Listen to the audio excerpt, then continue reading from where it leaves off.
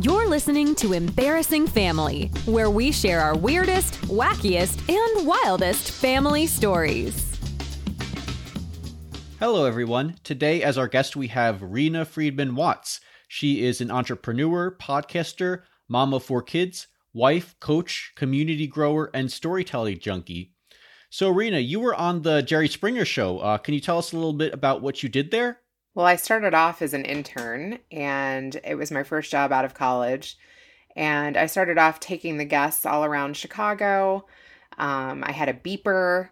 I was given petty cash, and I kind of learned Chicago alongside them. So it was fun for all of us. Nice. Sounds like an interesting first job out of college. Yeah, and then I learned how to get on the phone and book guests and pitch stories and work with the guests backstage and in the green rooms and talk them into doing crazy things on national television. I was fortunate enough to get to go to Jamaica, which was really fun. And oh, wow. That was a live shoot. So the behind the scenes of that was pretty crazy. Yeah, it was a good time. Yeah, it sounds like a lot of fun. Especially in your 20s. I don't know if I could do that now, but lots of sleepless nights and talking people into still wanting to do the show when they found the other half of their story in Chicago or elsewhere. Seems like you spent a lot of time with the guests. Yeah, definitely. And I think that's really where my love of finding a good story and interesting guests began, because we were getting all kinds of crazy ideas from who called into the show. So I feel like even now I'm trying to speak to some of those themes.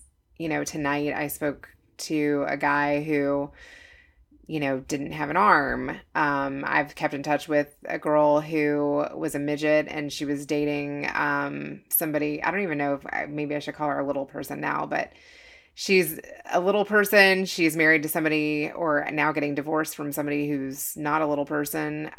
We were pregnant at the same time. We've kept in touch for 20 years. Oh, wow. So I really like people that have unconventional stories. I'm drawn to that. Also, I worked at an NPR station in college, and I would always try to find stories on the newswire that were out of the ordinary. And I worked in court TV. I was combing through hundreds of cases in the small claims case file to try to find something that wasn't, over property damage. Awesome. So do you have any, I guess you've met some very dysfunctional families on Jerry Springer. I started to feel like that was normal after a while.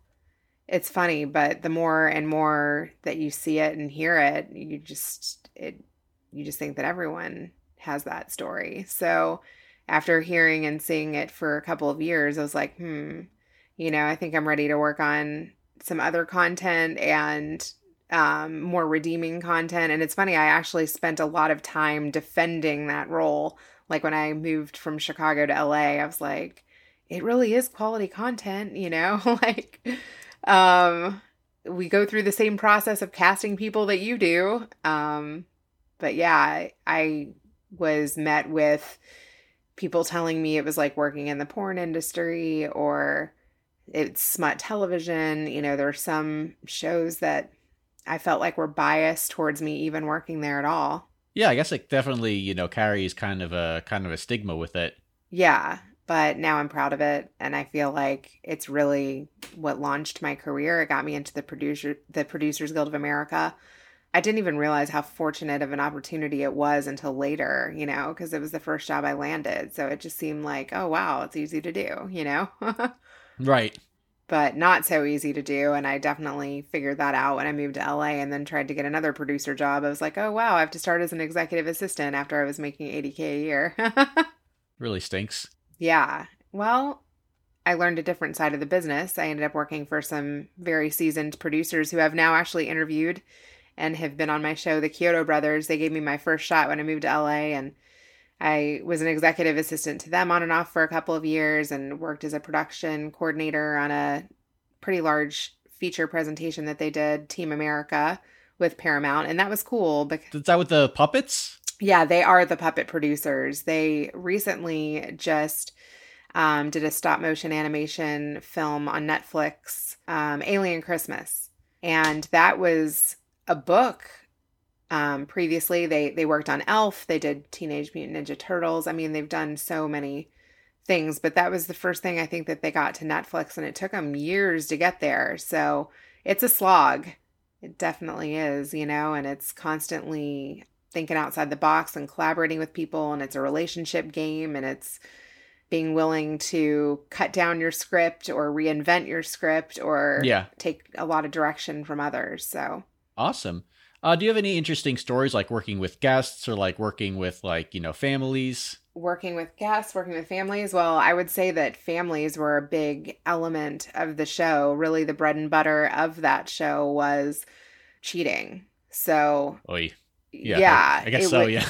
It was, married couples cheating, unmarried couples cheating. Hate your mates could be really fiery. So I had one story that we ended up taking with us to Jamaica because they did so good, but it was a mom that hated her daughter's boyfriend. And when she told me that she hated her daughter's boyfriend, I don't think I really understood the degree to which she hated him, because that mother and daughter just went at it. I mean, it was really intense.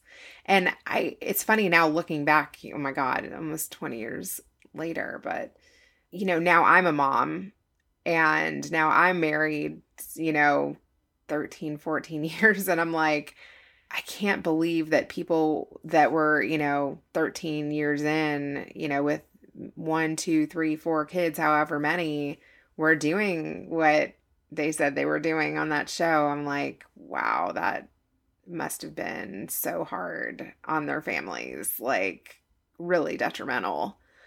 I don't know how you get through something like that. Or, yeah, I'm like, I would never want to do that. So what exactly happened where the mom hated the daughter's boyfriend? Was she like... Oh, just screaming matches, fighting. I mean, there was one girl who was in an interracial relationship too. And then, his parents hated her, and there was real hate there. I mean, real hate. Not just, it wasn't us just winding them up and saying, hey, call her this word. They really felt that, and they were okay saying it. And what was really crazy though is like, if you don't keep your cool and you scream and yell back, then how are you any different than them? Yeah. So that was hard. There definitely is a good guy, bad guy play on the show where, you want to feel sorry for the one that's being cheated on, or you want to feel sorry for the one that's being hated. And if those roles switch, then it kind of messes up the story. Right. You want to have like your good guys and your bad guys. You want to keep it simple. Yeah. And if you change from being the good guy into the bad guy, then how sorry do we feel for you? Exactly. Yeah. So I learned some of that. Yeah. Did you have any other questions as far as like the family element? Yeah. I mean, I guess you saw a lot of, like parents and siblings, like was that like the most common thing you saw? Like parents or children, like, fighting each other? Were there like, siblings? Were there like different kind of... I mean, there were siblings sleeping with the same guy, or there was that, or there were even half siblings sleeping with each other. Oh, yeah. Yeah, I mean, there was all kinds of interesting relationship dynamics.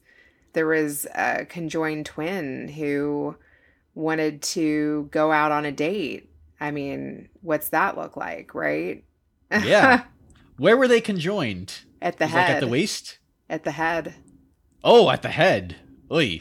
I don't know how many people would want to date a person conjoined at the head. That's very challenging. Yeah. Yeah. Yeah, I think one said she wore headphones while the other one was on the date. But I don't know how that would work well. And I don't know how they would double date. Yeah, exactly.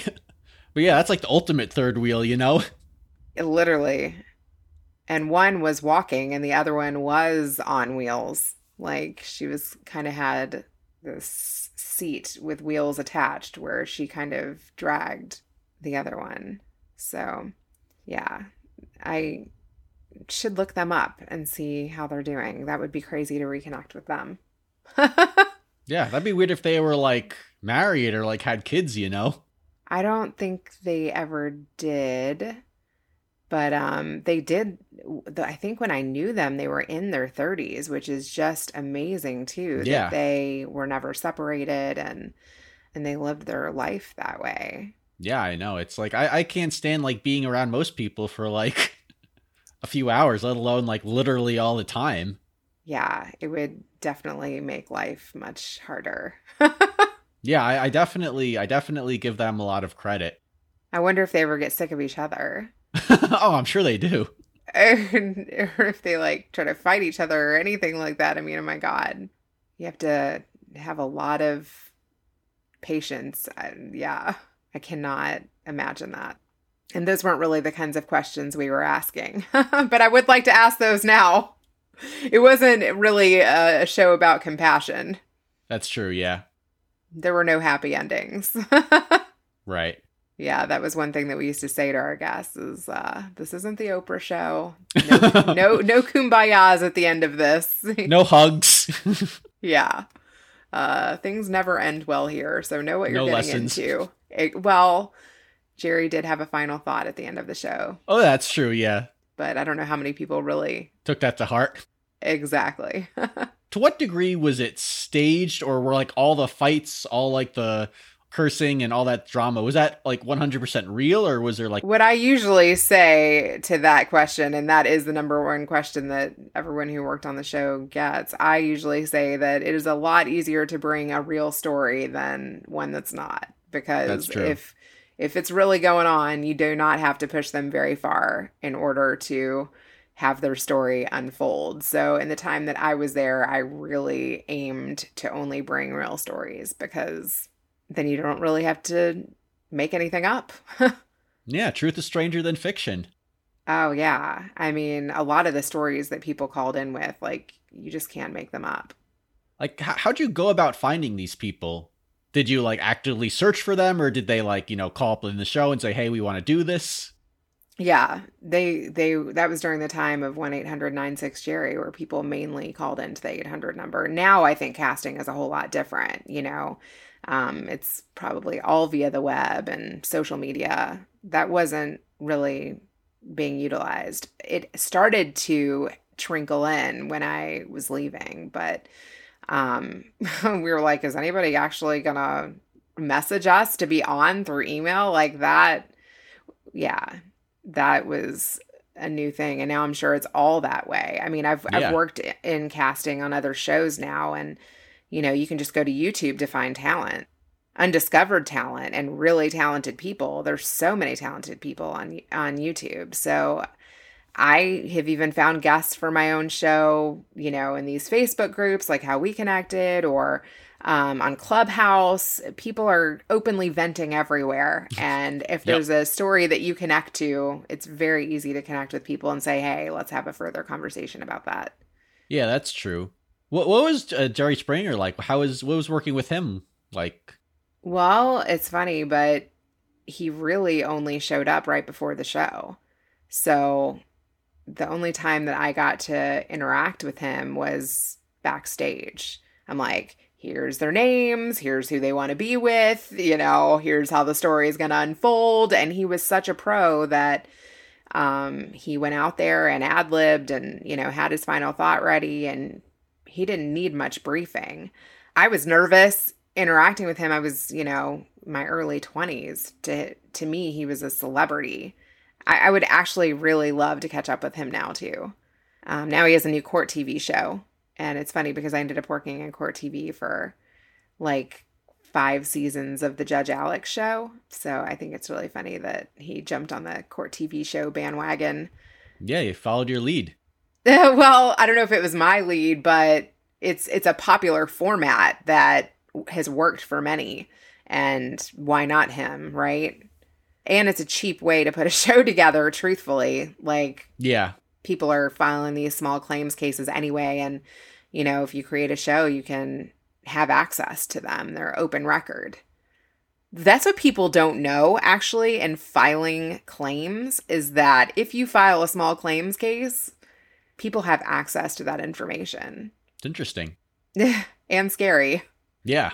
I don't even know how, if you were to file a small claims case, how you could get that off the internet. Yeah, so all these court TV shows, I would run into other court TV shows as I was combing through the files, and I got to be good friends with the clerks, and I'm like, hey, is anyone there today? Because, like, if I'm going to drive an hour to a courthouse, I want to make sure no one's there, or I want to get those cases first, right? So I had to become friends with all the clerks and get their cell phone numbers and, like, you know, check in with them to see when there was a stack of cases.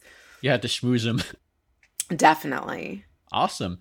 Yeah, so I guess I was just curious to maybe ask about your own family, you know, if you had any interesting, like, family members or stories. Well, I do a show with my dad, so Right. He is an interesting guy.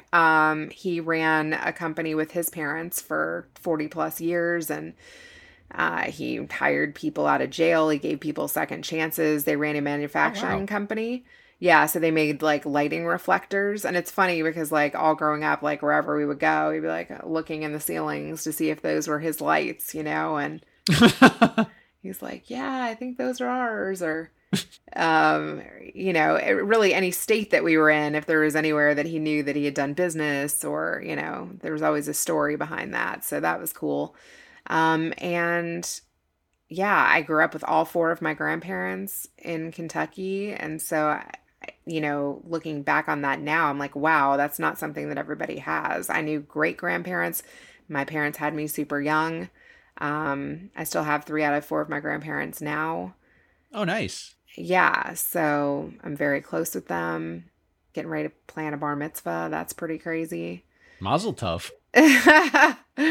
Thanks. Planning a bar mitzvah in a pandemic. But Yeah, that's got to be interesting. yeah, so my bat mitzvah, I think, was much more showy and hundreds of people, and ours is going to be socially distanced and, you know, close family members probably only, and hopefully no drama. I have, told my dad who I want to come and who not to come. That's one benefit to the pandemic is you can use that as an excuse. Yep. My sister asked me if I was coming to her bat mitzvah, her daughter's bat mitzvah. I'm like, nope, sorry. I don't think they're going to let me in. Yeah.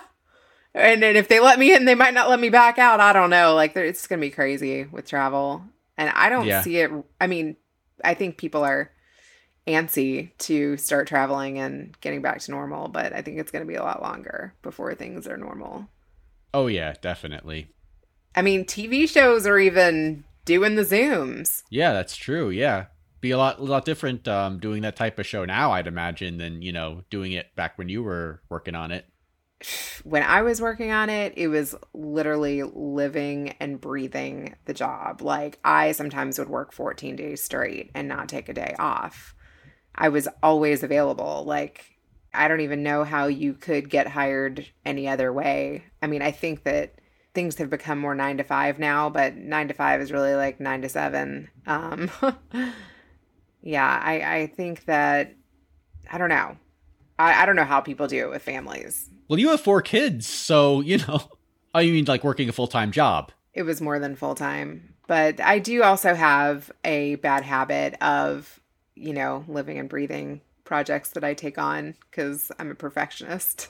So yeah, I care very much about what I put my name on. So I'm wondering, like, could I have done that job in 40 hours a week? Probably. With 4 kids? With 4 kids, I'd definitely have to have a full-time nanny.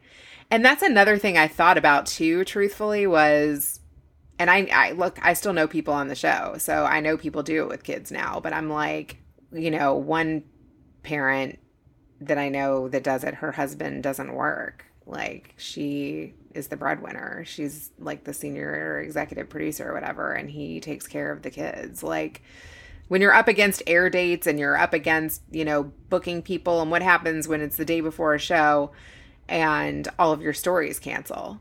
Or what happens when the network doesn't like the episode and you need to re-edit a new one. Like, I've been on shows like that too, where like literally the network executives like pull the episode that's supposed to air the next day. Then you've got editors editing through the night, and, you know, associate editors or assistant editors, whatever, pulling new clips, you know. It's just, it used to be, I mean, it's been a little while since I've been in Hollywood, but it used to be an around the clock thing. And two, I think that the internet has contributed to that, you know, just always being accessible and people always being willing to be on. But I saw the Kelly Clarkson show. I was checking that out today because I interviewed somebody that was on her show, and she's doing Zoom. Jerry's doing Zoom. I think that levels the playing field for even what we're doing right now. Like, there are only so many options to podcast to make a television show, right? Exactly. There's only so many technologies. So if you can get big guests, or if you can do a good interview, or if you can package it nicely, you just never know what that can turn into. It's all in the hype. Yep. All in how you sell it. Well, I guess before we go, can you tell us a little bit more about your podcast? Yeah. So Better Call Daddy is me interviewing, you know, people of interest, sharing the stories with my dad, and then he weighs in at the end of every episode. So, recently I've actually called my dad live on a couple of the episodes, which has been fun. Like, people have requested that they actually want to talk to him, but usually I interview the guest separately, and then me and my dad have a little powwow after. So it's just, my dad has always been kind of my guiding light and my best friend and who I call for advice. And I wanted to share his wisdom with the world. So he does his like final thought at the end of every episode. It's like the Jerry Springer kind of. A little bit. A little more wholesome. I'd hope so. Yeah. Yeah. And there are happy endings on my show. I really just feel like I want to learn from people who've struggled, and I want to learn from people who have, you know, hit success. And I think that you can learn from all perspectives. And I want to create a stage for controversy and for things that others are, you know, afraid to talk about, and let them share their voice with us, because I'm having fun talking about all these random things with my dad. Yeah, that's nice. It's a nice way to, you know, kind of like bond with family too, you know? I think my sisters are jealous. Well, they should start their own podcast. Yeah. And don't use my title.